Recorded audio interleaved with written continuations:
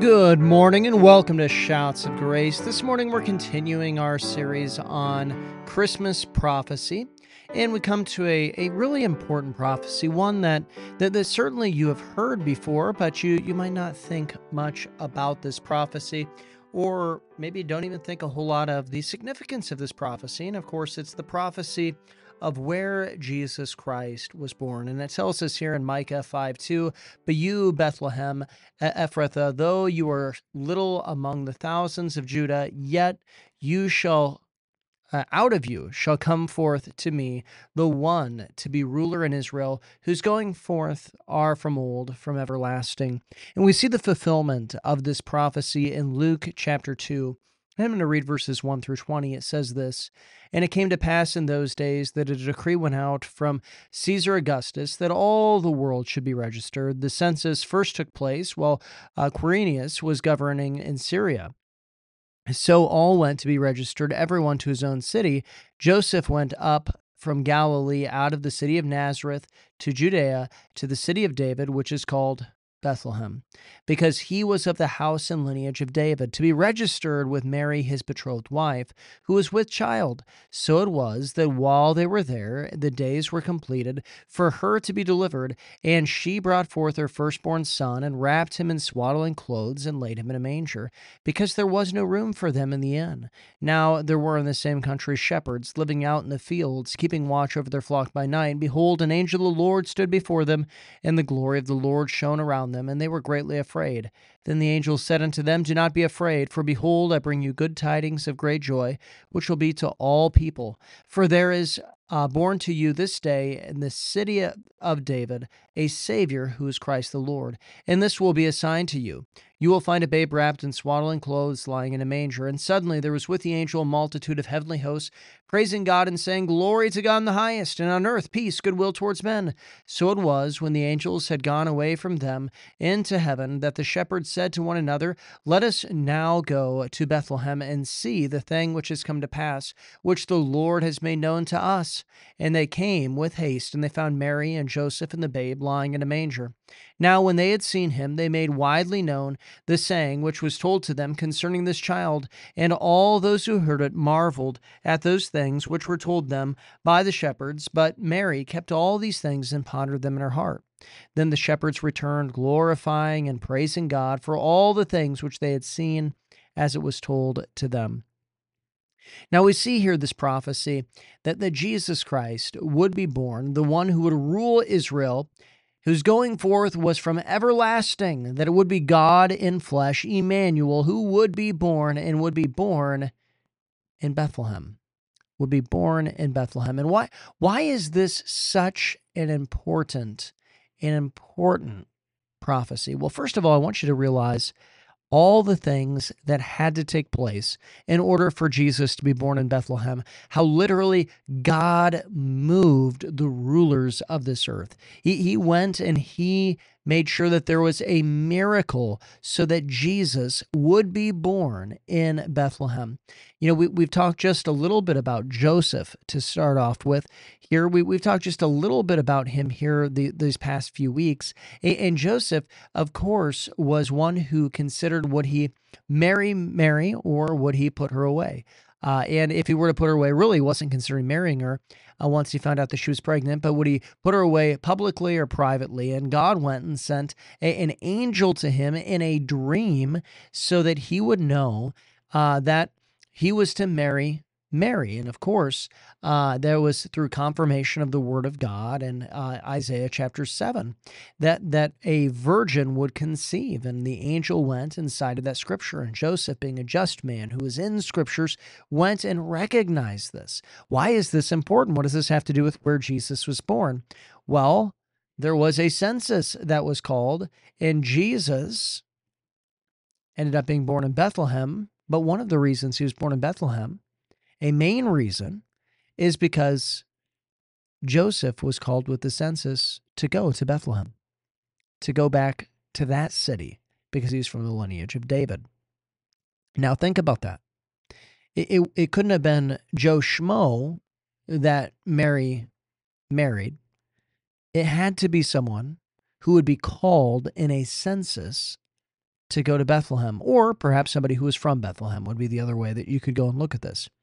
But also looking at that whole census, this is going and moving the most powerful empire in the entire world at that point in time, the most powerful nation at that point in time, to go and to do a political census. This is what happened. I mean, this is incredible to stop and to think about this, that Caesar Augustus called that the whole world would be registered, that his entire empire would be registered, that people would be moving around. This would have been an incredibly hectic, crazy time, but it is the circumstance that led to Jesus being born in Bethlehem. I mean, you can't make this stuff up. You can't make this stuff up.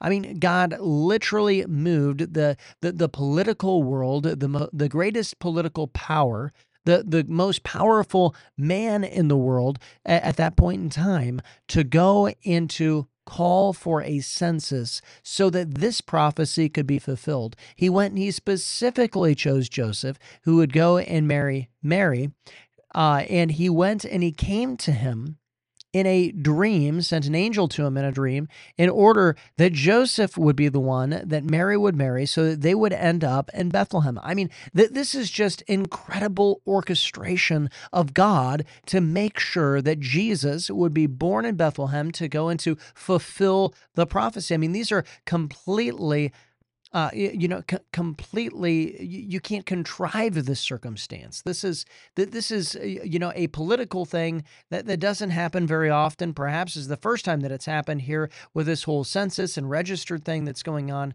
You have the perfect person that Mary marries to have to go and to travel there. I mean, it's not just like, oh man, yeah, Jesus is from Bethlehem. But this is literally God going and rearranging the entire world so that Jesus would be born in Bethlehem. Now, why did he do that? I first of all believe that God did that so that there could be no doubt that this prophecy was not by coincidence, but it was by the hand of God moving in the life of Jesus, but also, of course, moving in the life of Mary, moving in the life of Joseph, moving in the life even of the political players, the most powerful of the world, but everybody of the world, essentially, at least of the Roman Empire, was impacted by this census, was impacted by the hand of God to move so that Jesus would be born in Bethlehem. But I think that God went and he did this to remove all doubt from coincidence, to go and to make this incredibly powerful prophecy even more powerful, even more of a powerful testimony. And that testimony is this, and this powerful prophecy. You can go and mimic a lot of things, or self-fulfill things, or trick people in many things. But one thing that you have no control over is where you're born. You know, perhaps Jesus was a great magician, a good teacher and a great magician. And that's how he performed all of these incredible miracles. Maybe it was just a little bit overstated. Now, of course, I don't believe any of that. But that might be what some people say. But there is one thing that they cannot say. Jesus chose where he was born. Because you don't get to choose where you're born. Now, in a sense that he's God, yes, he chose where he was born. But this was a fulfillment of a prophecy that Jesus couldn't have gone around and fulfilled by himself in a physical, fleshly kind of a way. This is something that had to be from the hand of God. And we see that it's not just, a kid from Bethlehem went and read scriptures because, he's a fifth generation Bethlehemite, that they're all from Bethlehem and he grew up there and it's just his hometown and he's just hanging out there in Bethlehem. That he went and he read the scriptures and decided he was going to go and be this character or this figure who was supposed to be born in Bethlehem. No, that this was completely completely circumstantial. And Jesus didn't even stay in Bethlehem for very long immediately after this, because he ended up going down to Egypt. So God, even in that, in order to go and to prove this, showed that this prophecy, Jesus couldn't have fulfilled it in his fleshly way. He wouldn't have been like this guy who was, oh, wow, a big, fan of Bethlehem, just this third generation Bethlehemite. That wasn't what was going on here. This wasn't a hometown guy who just loved Bethlehem so much and everything like that. Like, that's not what it's talking about. It's not talking about this city pride.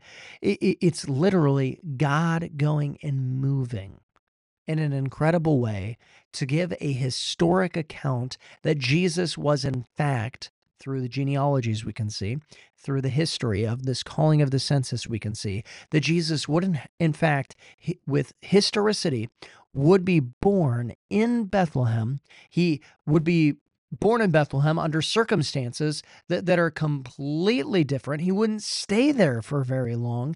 And of course, you don't get to choose where you're born. All of this to go and to prove that Jesus Christ is a fulfillment of prophecy.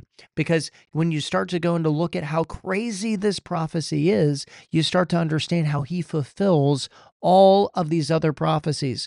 A lot of people might be going and looking out and saying, yeah, sure, Mary was a virgin. That's not how that works. That's what people said about him when he was living. But there is one thing that people could not have said while he was living. You weren't born in Bethlehem, or that's just a self-fulfilled prophecy. It's impossible for that.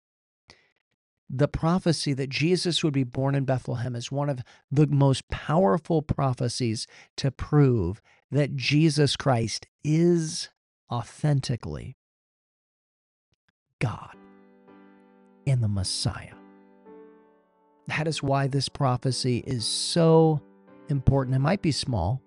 It might seem not of great consequence. It might become just a familiar Christmas passage that you read. But you need to understand that this is a dynamic prophecy that proves and should settle in your mind that Jesus is, in fact, the promised Messiah. Well, thank you for listening today, and remember Joshua 1, 8, and 9 as we depart. This book of the law shall not depart from your mouth, but you shall meditate in it day and night, that you may observe to do according to all that is written in it, for then you will make your way prosperous, and then you will have good success. Have I not commanded you, be strong and of good courage? Do not be afraid nor be dismayed, for the Lord your God is with you wherever you go.